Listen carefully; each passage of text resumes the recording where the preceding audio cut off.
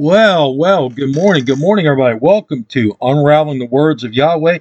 My name is Kevin Heitner. So glad to have you tuning in this morning. Oh, man, we are in this book of Revelation, and we're in this chapter 11. And in our last study, we did verses 1 and 2, and we're getting ready to go ahead and get into these two witnesses here in verse 3. You know, I prefer to call this book the Apocalypse, the unveiling, the covering, the revealing, the coming of Yeshua Messiah. And what John is doing, he's giving us an insight on how the world will be, especially in that area over there in Israel, especially around Jerusalem and so forth. And we're coming to the point now where we're in this chapter 11, and he's going to be talking to us about the two witnesses and their message. And we're going to get into some great detail on that. But before I get into the scriptures this morning, in the actual study, did you guys happen to catch a glimpse of the Grammys the other night, last Sunday? Have you heard about what happened at the Grammys? About the satanic ritual that was performed on stage? Folks, we are losing Christianity. Our young adults, our performers, they're all headed down this satanic road. I want to share with you some of the headlines and some of the articles. Sam Smith wears devil horn top hat during controversial Grammy performance of Unholy. And the spirit of Jezebel, Madonna, is the one that introduced this. Sam Smith and Kim Petras, now that's a transgender, by the way, took to the Grammy stage Sunday night to perform their controversial hit song, Unholy. During the performance, Smith donned a devil horn top hat. Petras danced in a cage, and fire and red lights illuminated the stage. It's downright pathetic. It's satanic worshiping. Unholy, which Smith and Petras, the Grammy, they won this. The Grammy for the Best Pop Duo Group Performance, tells the story of a man carrying out extramarital affair. The performance was introduced by Madonna, who Petras, the first transgender woman to ever win the Pop Duo category, thanked for advocating the LGBTQ community during her acceptance speech. According to People, I guess that's People magazine, I don't know People, while introducing Smith and Petra, Madonna asserted, "If they call you shocking, scandalous, problematic, provocated, or dangerous, you're definitely onto something." Wow. And another article out of the Truth Seeker. Satanic Unholy Grammy performances presented by Pfizer. And I'm going to get into Pfizer here in a second. All right. This is by the Gateway Pundit. The 65th Annual Grammy Awards held in Los Angeles Sunday night, broadcast on CBS, all controlled by the Illuminati, the deep state, featured the Grammy usual tribute to the Prince of Darkness, this time apparently sponsored by pharmaceutical giant Pfizer. And we're going to get into Pfizer here.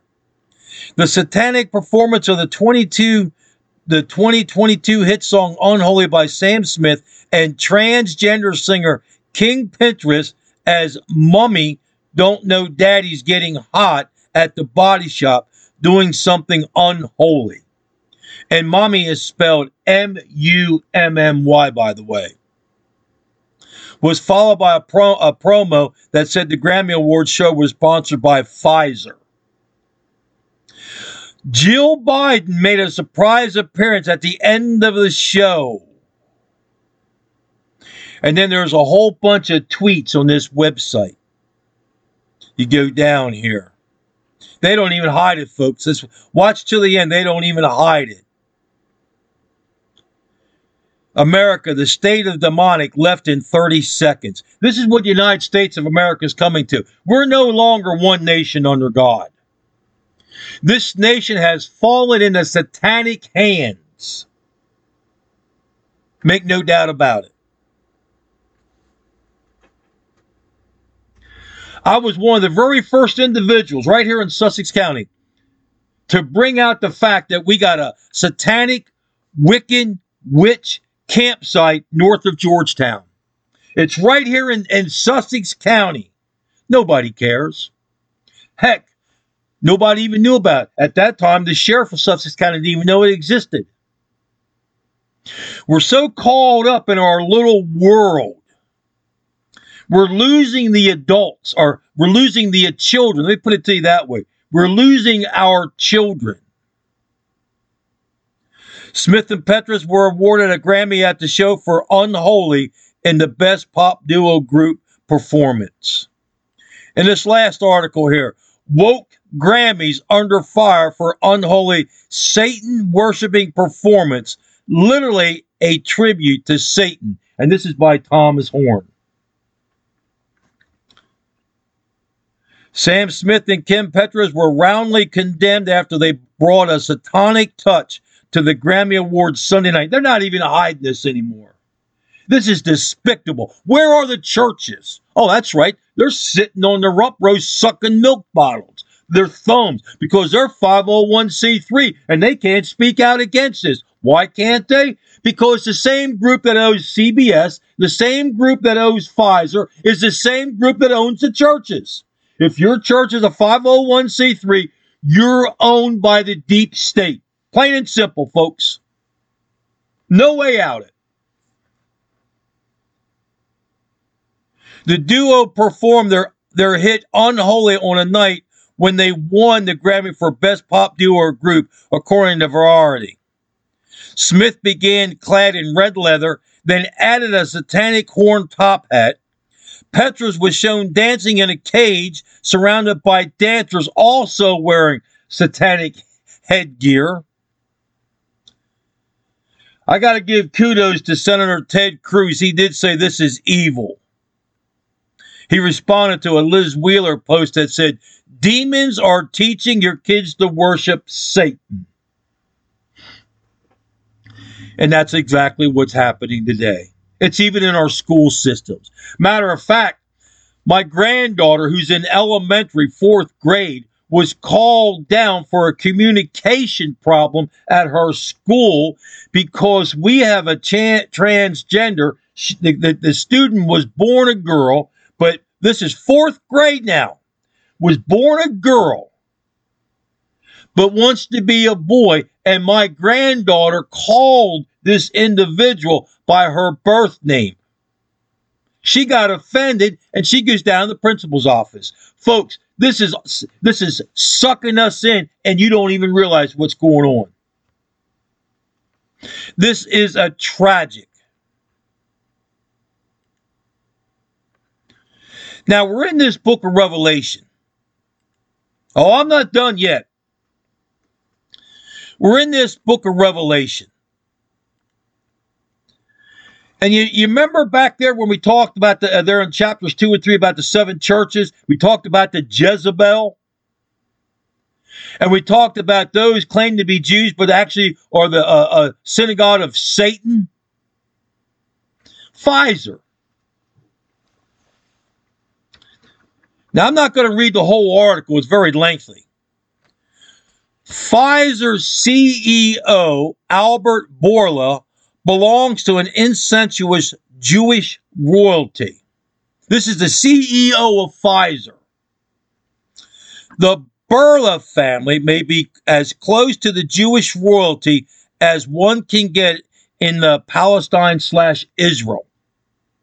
50 years ago, Victor Rothschild, and listen very carefully, 50 years ago, Victor Rothschild started investing in biotechnology firms in order to treat the Goya infestation.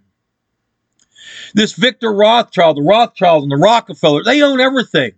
They are in control. They're stock owners. When I say they own everything, they control the stock.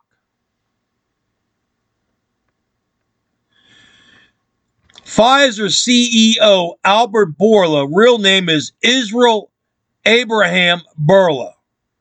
He is a cardboard cutout for the British Pilgrims Society New World Order conspirators. This is who's running Pfizer, folks. The Sephardic rabbinical Bourla family has been near royalty in Palestine since the 1700s. They conspired with the bankers Rothschild, Churchills, and the Board of Deputies of British Jews in the mid-1800s to make Israel a British colony masquerading as a Jewish state. The Bourla rabbis in Jerusalem did not hide their eagerness to say yes, yes, yes to the Churchill Montefiore, which is Rothschild. He married into the Rothschild family. Pretext letters starting on June 14th, 1841. For this cooperation, the Rothschilds owed Bourla's eternally.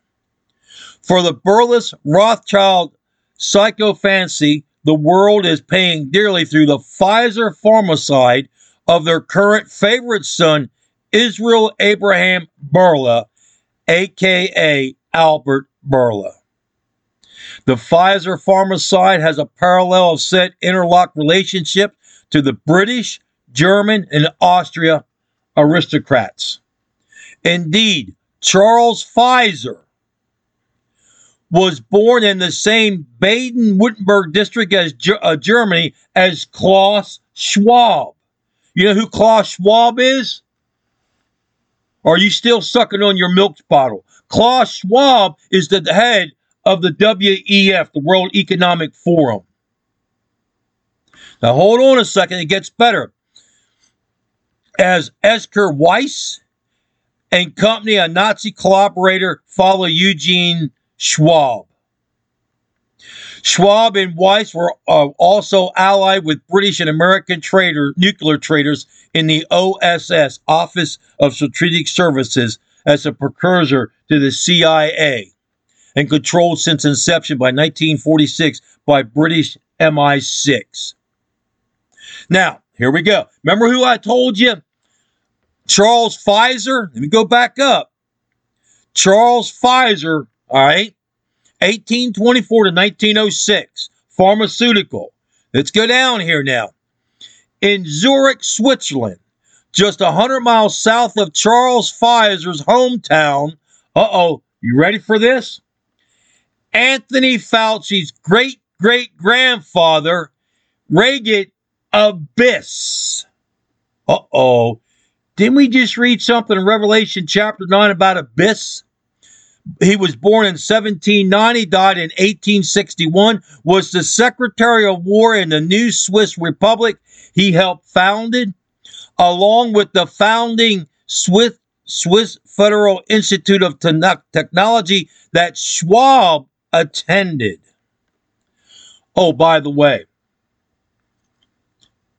that Swiss Federal Institute of Technology, when you take it in the Swedish language, the acronyms is ETH, E-T-H. Where else have you heard that word ETH, E-T-H? That's right. You heard it from me. The Aleph and the Tav, found in the Hebrew manuscripts. Fauci's maternal Abyss family crest is a Macrobine crowned serpent. Now listen to that. This is Fauci's family history. The family crest is a Macrobine crowned serpent eating a child. Fauci is part of the deep state. He works hand in hand with Pfizer, Charles Pfizer, who's tied up with Fauci's great-great-grandfather, Regis Abyss, who's tied in with the Rothschilds, who's tied in with the Jewish rabbis, Bourla, Albert Bourla, is the CEO of Pfizer.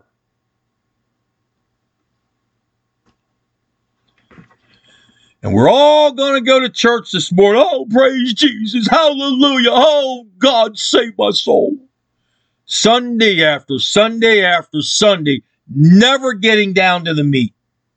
Never exposing. Let me tell you something. How many of you out there read the Old Testament, especially the prophets?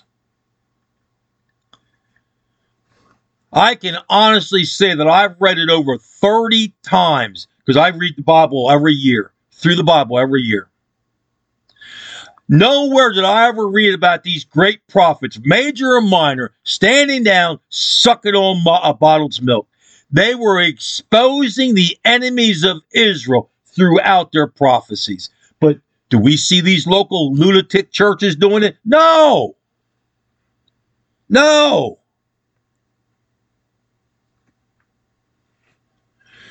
I want to read a little bit more. I'm going to get in another article here. All right. Indeed, on September 14th, 1618, the Abyss Talc mine in Pleuris, Talc mine, keep in mind Talc now, collapsed and consumed about 2,500 souls instantly. The Abyss family had already moved from Chur, Switzerland, near where? Near Davos, the headquarters of Klaus Schwab's World Economic Forum. Folks, you can't make this up. They were selling talc as a lubricant and to be added to medicines, now known to be the carcinogen. In Israel, the Rothschilds notoriously influenced the policy of the Weizmann Institute of Science, founded in 1934. Jacob Rothschild currently serves on the international board, as Rothschilds have since inception. I'm telling you what, folks, you can't make this up. They got a picture of Victor Rothschild with his hands folded. Another Illuminati sign. Masonic hand sign. I'm telling you. And then, talk about the churches. How about the Church of England? Oh, yeah, Church of England. Same-sex marriages to receive blessings in the Church of England. Same-sex marriages will receive prayers for God's blessing for the first time in the Church of England following a vote at the General Synod, the legislative body of the established Church of England. On Thursday, the three houses of the Synod voted in favor of officially recognizing gay marriages for the first time, with priests now being empowered to give their blessings to such unions. Folks, where is the line in the sand? Where do we stop? Where do we say enough's enough? Oh, it's going to get worse. It's going to get worse. Now, do you understand there in the Gospels when Yeshua Messiah, he speaks to the disciples and said, "At my return shall I find faith." For the first time, the Church of England will publicly, unreservedly, and joyfully welcome same-sex couples in the church.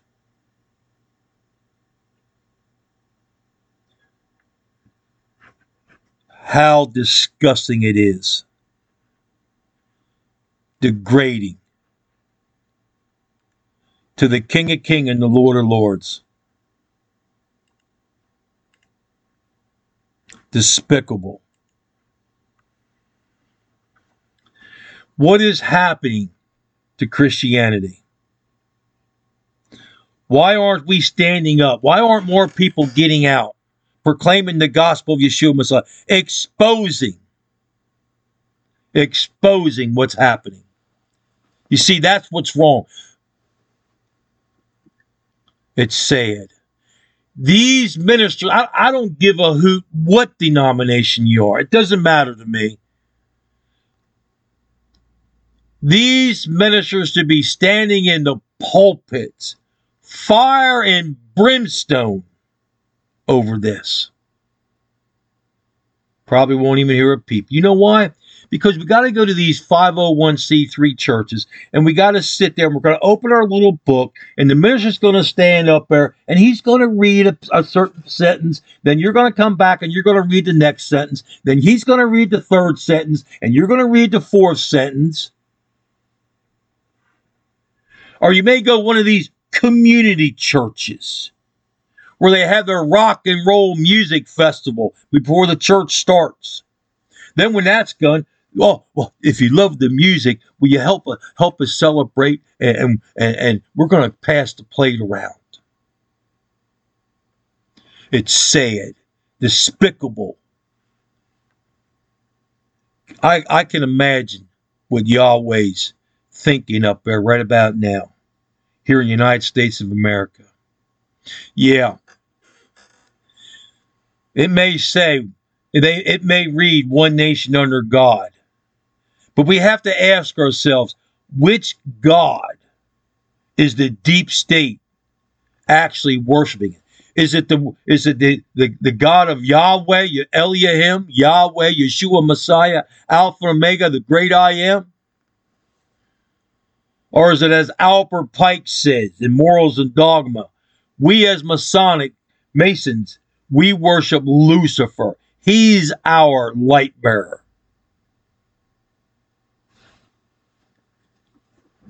All right, I believe I hammered this enough. In our last study, we started this chapter 11. And we had literally unraveled the first two verses. In the last part of verse 2, we read that phrase, 42 months. Remember, I showed you that the months are lunar and should be taken based on the lunar calendar, which is approximately 29.5 days. Therefore, in the calendar year, we have approximately 354 days. Whereas the solar calendar is based on approximately 30 days and 365 days in a year. Whenever you see a lunar calendar or a lunar in the Bible here, this is always of darkness, which is Satan. Therefore, these 42 months is of Satan, his reign. Now, if we take the 42 months and multiply it by 29.5, we have a total of approximately 1,239 days. When we get to the two witnesses, we shall read that their prophecies are in days, not in the lunar months. Now, before I move on to verse 3, allow me to give you some more context concerning these final 3.5 years. Prior to this time and currently to this very day, Satan is accusing the saints. In Revelation chapter 12, verse 10, it reads, before our Yahweh day and night. Many people think, well, shoot, Satan's in hell. No, he's not. Satan spends much of his time accusing us in heaven. Notwithstanding his allegations, his efforts will be useless because the precious blood of the Messiah has permanently cleansed us. Therefore, it remains affected even to this day. But listen up. At the seventh trumpet, at the sounding of the seventh trumpet, something very fascinating is going to happen, as we're going to later understand. At that time, Satan's rule of the world will be terminated. At that time, he will be expelled from heaven by Michael the archangel. Now, remember, Michael biblically is a divine protector of Israel. He is called Israel's prince in Daniel chapter 10, verse 21, and chapter 12, verse 1. And at that time when this happens, according to Revelation chapter 12, verse 12, all those in heaven will rejoice. And of course, that references not only to the angels, but primarily to the saints that are also there. But upon Satan's expulsion from heaven to earth, Satan, now listen up very carefully, we ain't seen nothing yet. Satan will become utterly enraged. He will be furious. He will be stroked out with fury. That's the idea. In fact, in Revelation chapter 12, verse 12, it says that when this happens, he will have great wrath. Why? Well, the scripture goes on to say, knowing that he only has a short time. You see, folks, he only got 3.5 years. 3.5 years to advance his evil, diabolical plot to prevent the purposes of Yahweh, of whom he has been jealous of all these years. At this time, Satan will unleash his fury on the believers of the earth, especially those 144,000 Jewish evangelists, as well as the remnant of Jews whom Yahweh has marked out for his possession. Have you ever wondered why there's so much hatred for the Jews? Well, it's because Satan understands. He knows who they are and what Yahweh's up to. Folks, once again, it's all about saving souls. We read earlier in Zechariah chapter 13, verses 8 and 9. There's much hatred for the Jews, certainly during this time. Remember that this is the time when 2/3 of the Jews will be killed. 1/3 will be protected, ultimately reconciled to Yahweh. And it's interesting that even Moses, even he described in this Deuteronomy chapter 32, verse 35, he called it the day of their calamity. And in Jeremiah chapter 30, verse 7, he says, Alas, for that day is great. There is none like it. And it is a time of Jacob's distress, but he will be saved from it. Later on in verse 8, Jeremiah says, And it shall come about on that day, declares Yahweh Sabaoth, or Yahweh of hosts, that I will break his yoke from off their neck, I will tear off their bonds, and strangers shall no longer make them slaves. I want you to listen up very closely. This is that season of untold agony for Israel. This is the time in the final 3.5 years when the Antichrist will invade the beautiful land in Daniel chapter 11, verse 41. Determined to subdue the whole world, he will make his final move against Jerusalem and Israel in an effort to once and for all rid the world of the pesky Jew. And according to Daniel chapter 11, verse 45, we read that he will pitch the tents of his royal pavilion between the seas and the beautiful holy mountain. Yet he will come to his end, and no one will help him. However, there in Revelation chapter 12, verse 6, we learn more about the outworkings of Yahweh's measuring of the worshipers there in the temple that we just studied last week. There we read that then the woman, in other words, during the time when the Antichrist is pouring out his wrath right before the Lord returns, the woman, who's Israel, fled into the wilderness where she had place prepared by Yahweh, so that she should be nourished for 1,260 days. Friends, listen up. This will be an organized killing that exceeds all others. This will go far beyond the killing fields and the extermination camps that we read about throughout Israel's history. This will go way beyond what the Romans did, and Hitler, of course, even succeeded that. And Daniel 12, verse 1, provides other insight regarding the terrors of that day for Israel. Here's what the prophet tells us. Now at that time, Michael, the great prince who stands guard over the sons of your people, will arise.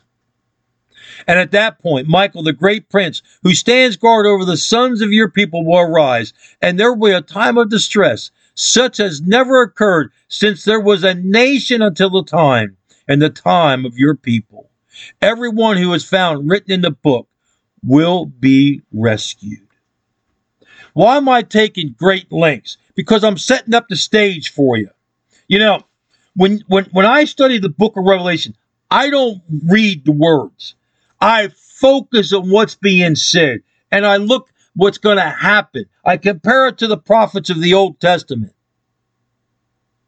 See, so many times we go to church and they'll sit here, And there was given a reed like a rod, and the angel stood arise, measuring the temple of God, and the altar them that worship therein. But the court which is without the temple, leave out, measure it not, for it is given unto the Gentiles, and the holy city shall they tread underfoot 42 months, and I will give power. Never getting the detail.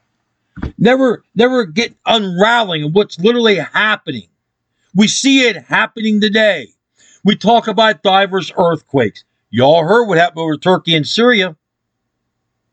You see, folks, I believe, this is my opinion, Yahweh just set up a wake-up call.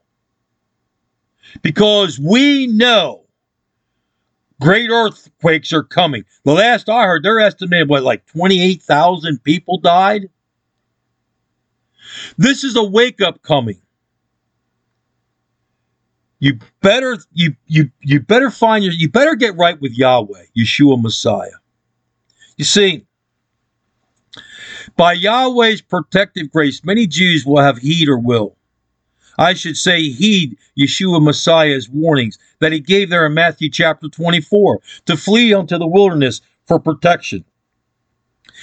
You will recall actually in Matthew 24 verses 15, I'm going to start where Yeshua states, when ye therefore shall see the abomination of desolation spoken of by Daniel the prophet stand in the holy place, whoso readeth and let him understand. Now, this Matthew 24:15, the reason why I came here is because this abomination of desolation can't happen until the temple's built. We're going to find out that these two witnesses are walking around during the time frame of the temple. Then let them which be in Judea flee into the mountains. Let him which is on the housetop not come down to take anything out of his house. Neither let him which is in the field return back to take his clothes. Woe unto them that are with child, and to them that give suck in those days. But I pray ye that your flight be not in winter, neither on the Sabbath day. Again, after the Antichrist desecrates the temple and Satan is cast down, persecution against Israel will be incredible. And yet how glorious to know that many will be saved during that time. Now keep in mind, you heard me in the last studies talk about the ripple effect. This ripple effect is going to go worldwide. It's going to affect even here in the United States of America. You see, this will also be a season of unprecedented persecution for a believer, as we read about there in Matthew 24 and later on in Revelation chapter 13. But dear friends, listen up. There is such enormous hope. It shines so brightly beyond the awaiting clouds of calamity and distress.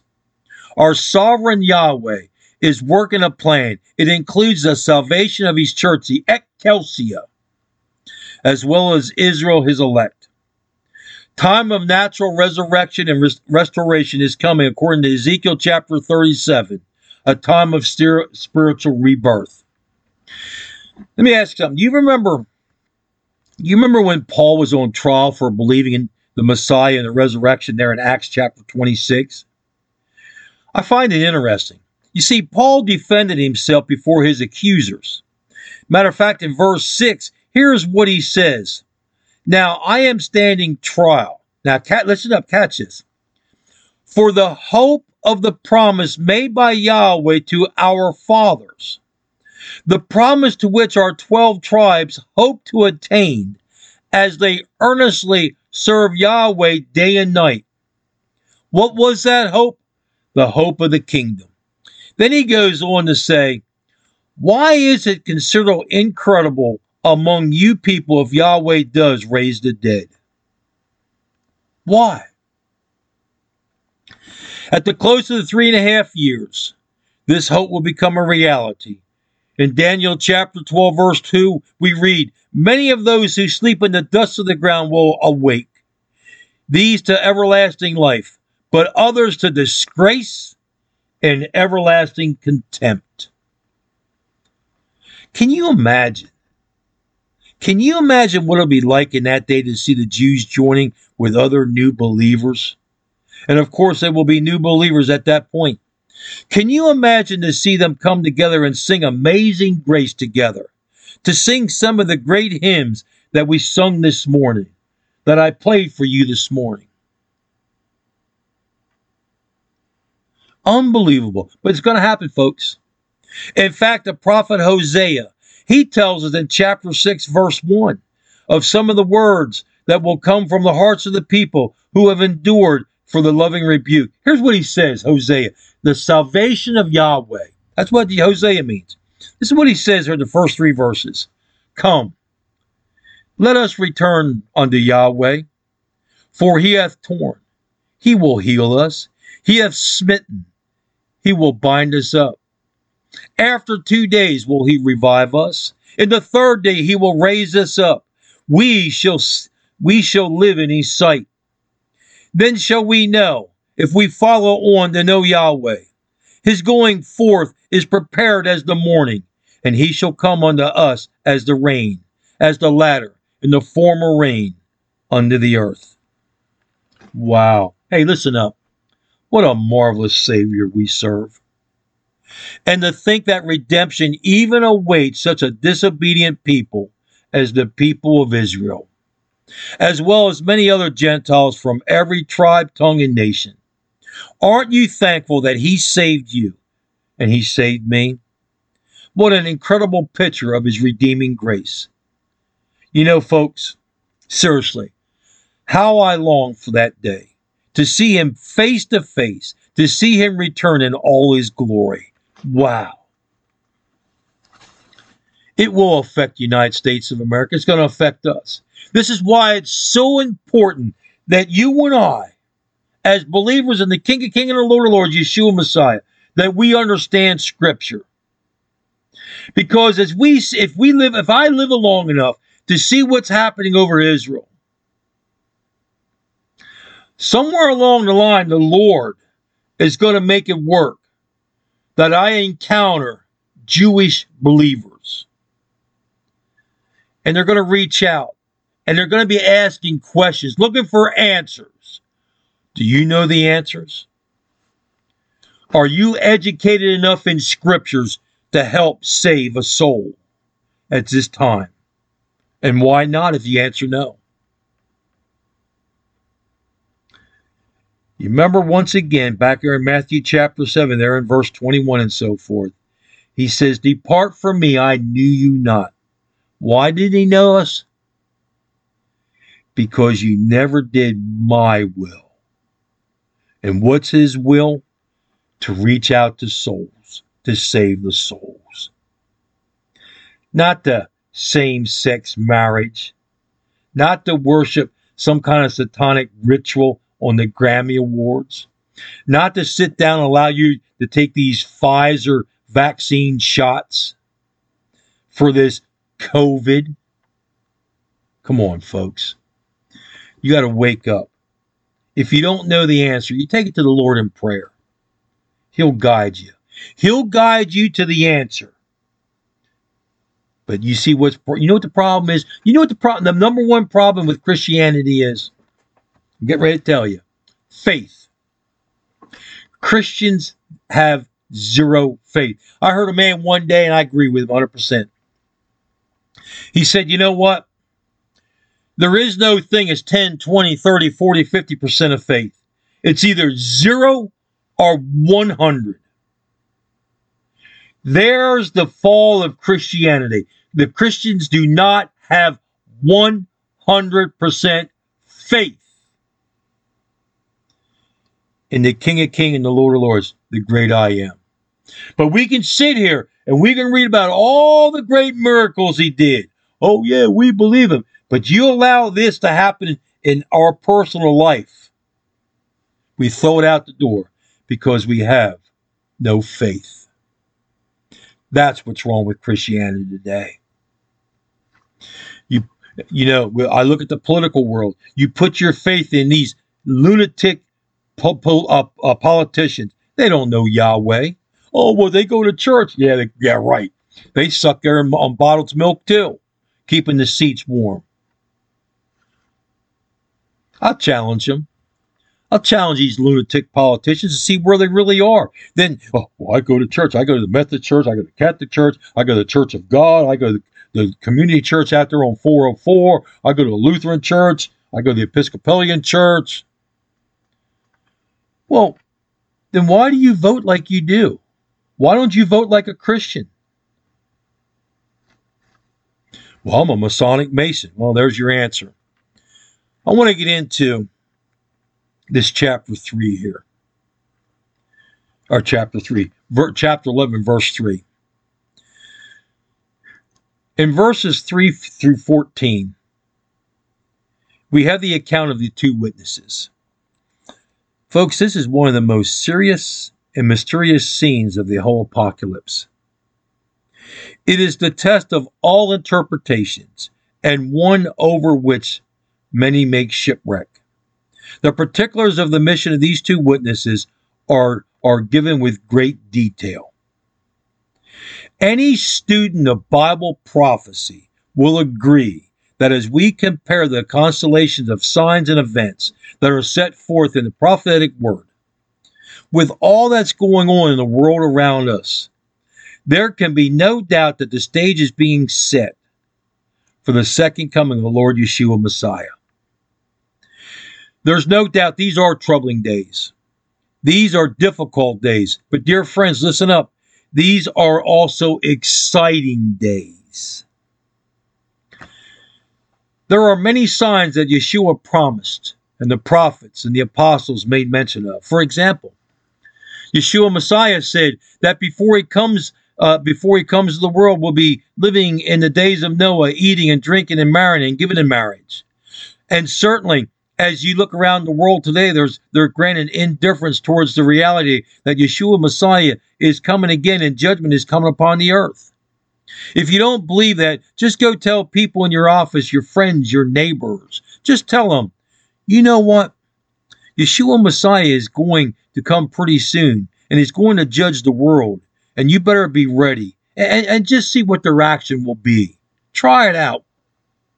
Especially in these woke up liberal schools and so forth. Yeshua Messiah, he predicted that before he comes, the world will be marked by persecution against Christians. We see that happening. Apostasy, unbelief. In fact, in Luke chapter 18, verse 8, Yeshua Messiah, he's asked, when the Son of Man comes, will he find faith on earth? The implied answer is, nope, not much. True faith will be extremely rare when the Lord returns. And that's what we're seeing today. Yeah, there's a lot of religious people, a lot of spirituality, but very few people truly know and love the living Messiah.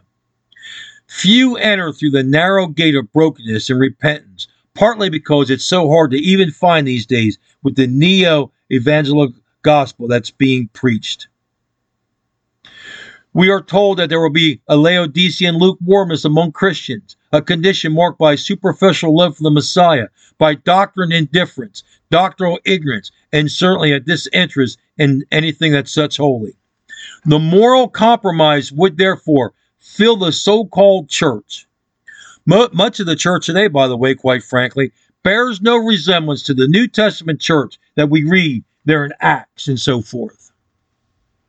Can you imagine? I got to stop for a second.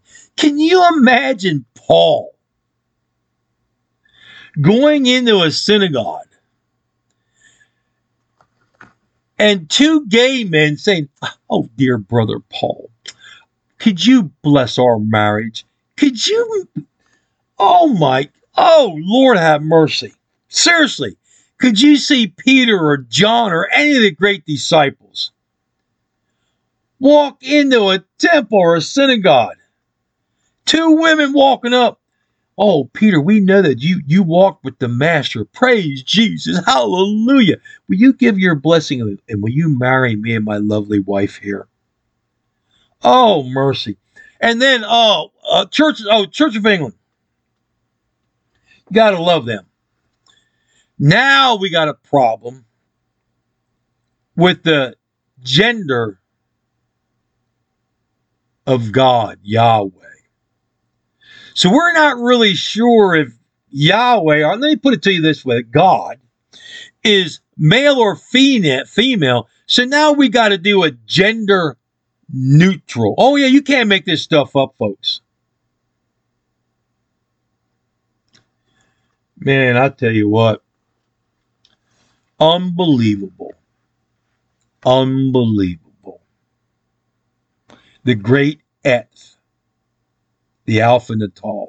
This is why it's so important that you understand, you read the Hebrew manuscripts. When I see that word Eth, the Alpha and the Tav, if I got a new listener out there, what I'm talking about here, the Alpha is the first letter of the Hebrew alphabet. The Tav is the last letter. It's just like there in the book of Revelation chapter 1. Yeshua Messiah says, I am the Alpha and the Omega. That's in the Greek. So he's the Alpha and the Tav. Well, when you read it in the Hebrew manuscript, you'll read that Eth. The letter A, Alf, is a picture of an ox head. It symbolizes the head, a ruler, the head of the family. The Tav, the last letter of the Hebrew alphabet, it's a picture of two crossed sticks. Let's see, who do you know was a ruler of the family, the house? And what's it got to do with two sticks? Yeshua Messiah on the cross. Now, if Yeshua Messiah is the Eth, that means he's also Yahweh. So if this is in my little nutty world, all right? You got to come into my little nutty world. So I believe that Yeshua Messiah, therefore Yahweh has to be a male figure, not a transgender or a female like these Church of England wants to proclaim. You see what's happening, folks? But we're going to sit there and we're going to allow these church denominations, I talk about the 501c. I'm going to talk about the Protestant churches. That's the Episcopals, the Methodists, the Lutherans and all four. Let me tell you something. You guys are part of the United World Council, the National Council of Churches. This is where all this is coming from. You're part of that group. If your church is part of that New World Order of churches, get out. Seriously, get out.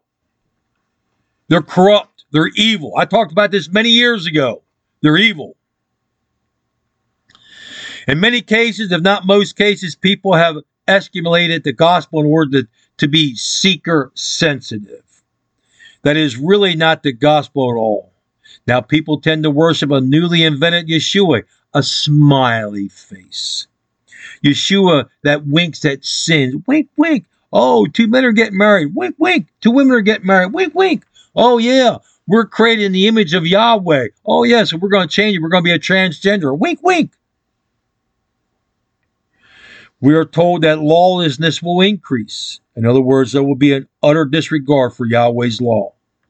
And we look around the world today and we see a tumble increase in wickedness. Matter of fact, the Apostle Paul tells us in 2 Timothy chapter 3 that in the last days, difficult times will come, referring to a perilous or savage times. Matter of fact, he goes on to say there in 2 Timothy chapter 3, verse 1, this know also, that in the last days perilous times shall come. For men shall be lovers of their own selves, covetous, boasters, proud, blasphemers, disobedient to parents, unthankful, unholy. Catch that? Unholy. We're going to sing a song about unholy, worship Satan, without natural affection, truce breakers, false accusers, incontinent, fierce, despisers of those that are good. They're traitors, heady, high-minded, lovers of pleasure more than the lovers of Yahweh, having a form of godliness, but denying the power thereof. From such turn away. Let me read that last one, because this is what's happening. Having a form of godliness. Even your Masonic ministers standing in the pulpit, but they're denying the power thereof. They're denying the power of the godliness. From such turn away. So, what Paul just said here. If you have a 32nd degree Masonic minister, get out. If you got a lesbian minister, get out, Methodist Church. If you're going to a rock and roll community church, get out. Paul goes on to say, but evil men and seducers shall wax worse and worse, deceiving and being deceived. Today, look around us. All you have to do is look around, even in the leadership of our country, with our politicians, and you will see the narcissism, the materialism, the self-indulgence is now at an all-time high. There will also be signs pertaining to Israel. Today we see massive immigration occurring in Israel as well as the United States. Matter of fact, the prophet Ezekiel, in Ezekiel chapter 20, verse 33, where we read about Yahweh promising to restore Israel to her land. Here we go in Ezekiel chapter 20. El is my strength. Verse 33, as I live, saith Adonai Yahweh, surely with a mighty hand, with a stretched out arm, and with fury poured out, I will rule over you. I'm going to stop now. You see that last part? I will rule over you. That's what Israel is. Whom El rules. So we're looking at two different things here. We're looking at a spiritual Israel, which is Christians, you and I, and we're looking at Israel as a nation, the people of Israel. Here's where the people of Israel have failed. They have failed the true ruler, the great I Am, because they rejected the King of Kings and the Lord of Lords, his only begotten Son, Yeshua Messiah. Verse 34, and I will bring you out from the people. What people? Well, I just read to you all those up there in 2 Timothy that Paul wrote to. And will gather you out of the countries wherein you are scattered, with a mighty hand, with a stretched out arm, and with fury poured out. And I will bring you into the wilderness of the people, and there will I plead with you face to face. And buddy, you will be shaken. And we know as we read the prophetic literature that this is going to happen. Who would have believed that out of the ash heap of the Holocaust, you would now be able to witness the miracle of Israeli state that began in 1948. And again, today, they are returning to Israel by the thousands. Listen up. Keep your eyes on Israel. Yahweh will never violate his unconditional promise to his people. Even in Leviticus chapter 26, verse 44, we read, and yet, for all that, when they be in the land of their enemies, I will not cast them away, neither will I abhor them, to destroy them utterly, to break my covenant with them, for I am Yahweh their Elohim.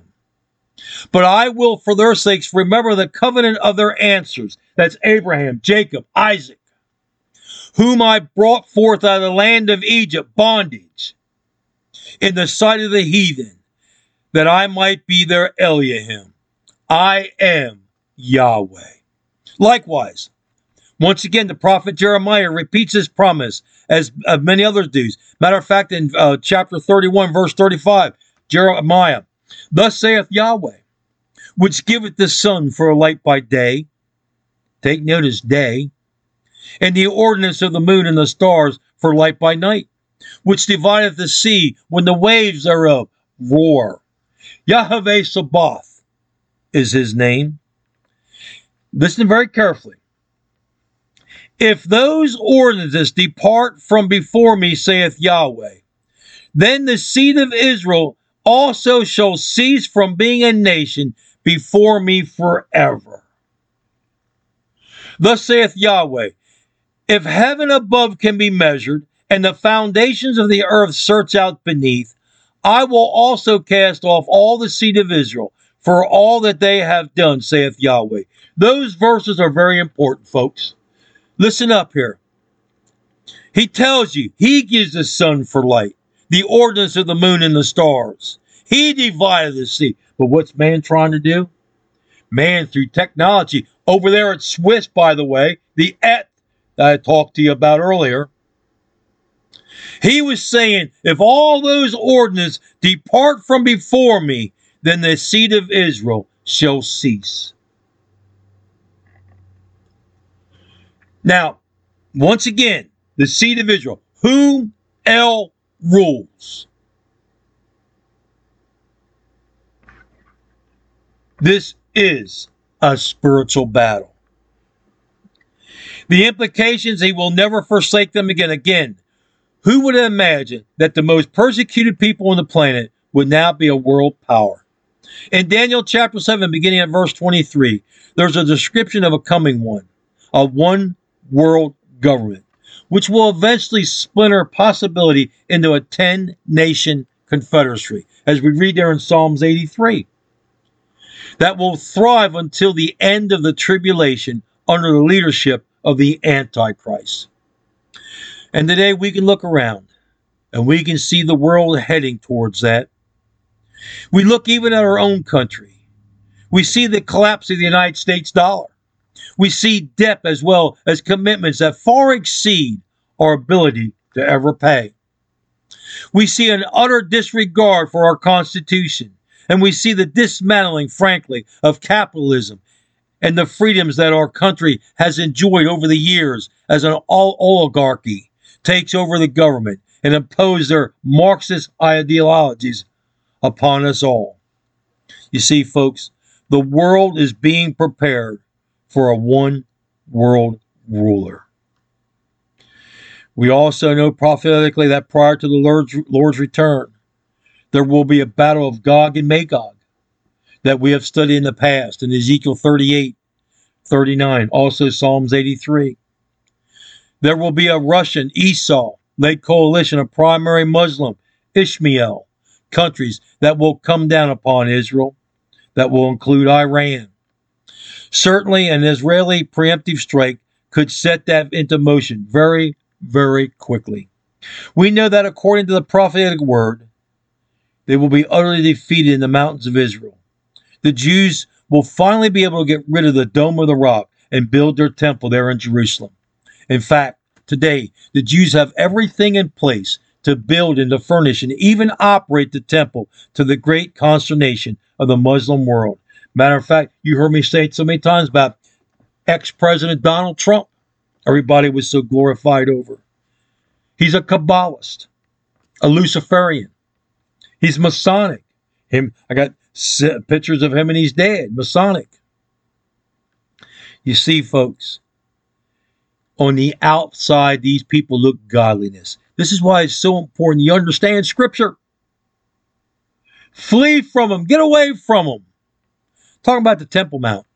In fact, the Temple Mount, the place where Abraham was provided a substitute for Isaac, where the glorious Shekinah hovered over the Ark of the Covenant in the Holy of Holies once upon a time. The place today, as you know it, if you listen to anything on the news, is the most disputed piece of real estate in all of the world. And I might also add, as I've said before, that is the key to understanding Bible prophecy, because it will be on the spot where the Messiah will one day, once again, shine.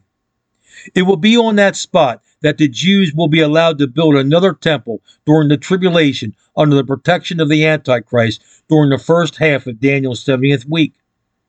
But then, enraged by the witnesses of the two witnesses that we will look here at later on, the Antichrist will violate this covenant with Israel and demand that the world worship him according to 2 Thessalonians chapter 2, verse 4 and other passages.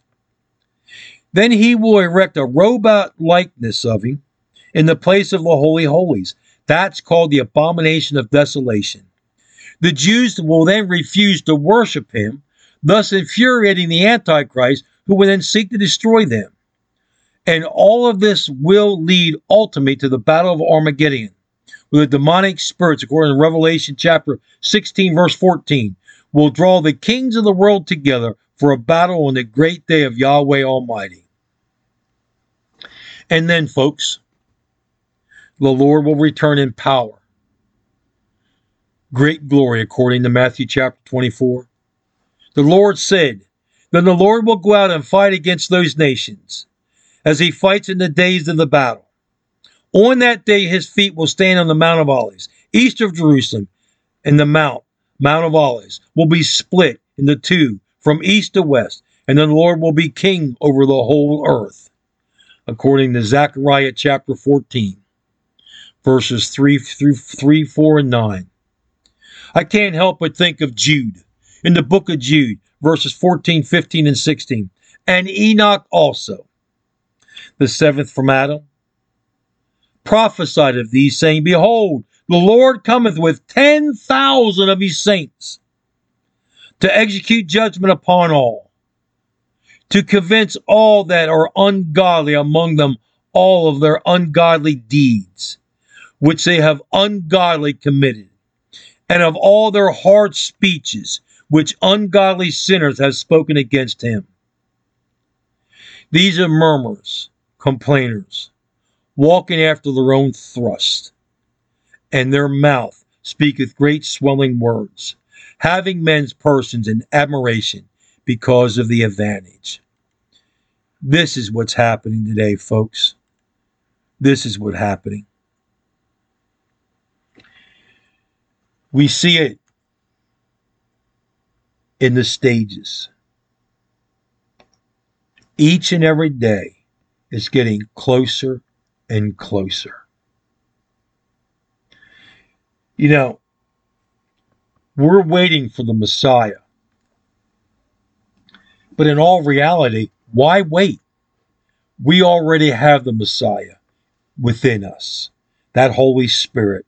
When you become a Christian, the Holy Spirit grafts with your spirit. You see, these Jews, they're still waiting for the Messiah. They rejected the true Messiah, Yeshua Messiah. It's you and I.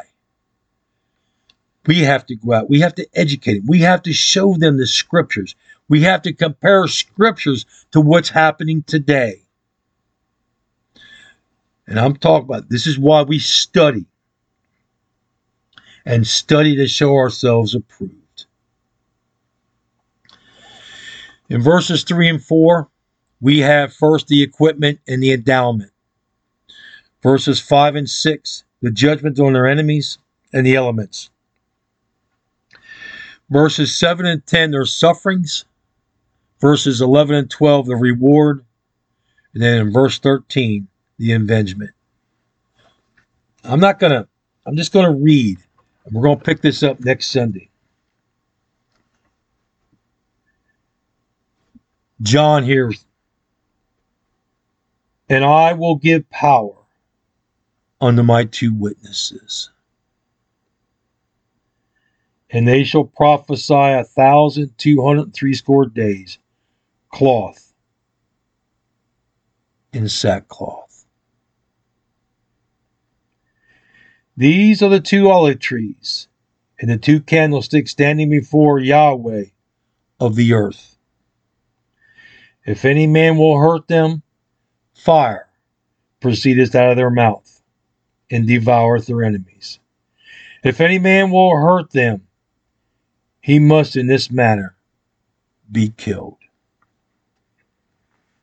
These have the power to shut heaven, that it rain not in the days of their prophecy, have power over the waters to turn them to blood, and to smite the earth with all the plagues as often as they will.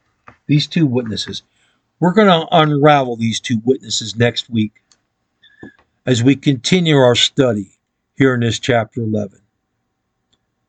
As I close out this morning, I can't help but think of what is said there in the Gospel of John chapter 15 verse 5 and Galatians chapter 5 verse 22.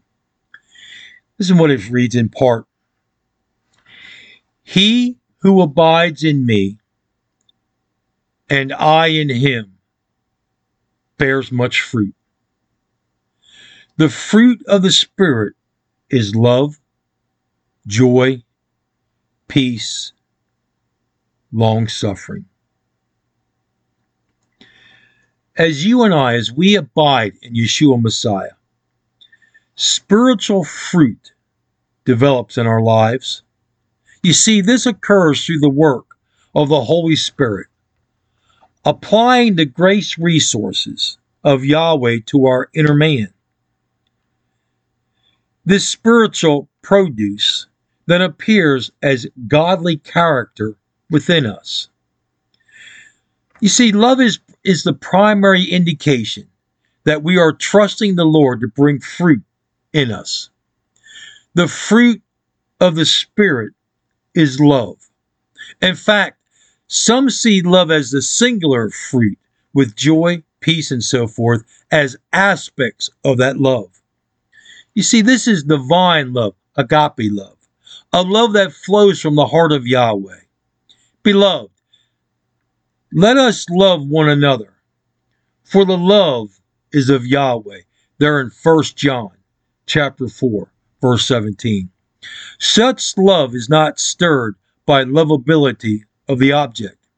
It is a unique, heavenly love available only from the Lord. The fruit of the Spirit is joy. You see, joy is gladness of heart, an inner spiritual happiness that does not depend upon circumstances. It is a spiritual delight in the Lord that is always available, no matter what is happening around us. Paul writes in Philippians chapter 4, verse 4, "Rejoice in the Lord always. Again I will say, rejoice." The fruit of the Spirit is peace. This peace is related to the cessation of hostility between parties. It affects our relationship with the Lord. We have peace with Yahweh through our Lord Yeshua Messiah, Paul writes in Romans 5:1. It also impacts our relationship with others. For he himself is our peace, who has made us both, that's to say Jew and Gentile, one, has broken down the middle wall of division between us, as Paul writes to the Ephesians there in chapter 2, verse 14. This peace also involves a spiritual calm, tranquility within our hearts. Be anxious for nothing, but in everything by prayer, supplication, with thanksgiving, let your requests be made known to Yahweh. And the peace of Yahweh, which surpasses all understanding, will guard your hearts and minds through Yeshua Messiah. Philippians chapter 4, verses 6 and 7. You see, the fruit of the Spirit is long-suffering. Long-suffering would include patience and forbearance. It would embrace a willingness to forgive and to not seek vengeance. Paul writes in Colossians chapter 3, verses 12 and 13, "Put on long-suffering, bearing with one another, and forgiving one another." Now, I want you to note carefully, we do not produce these qualities by our capabilities. You see, this is a fruit, is a work of Yahweh in us.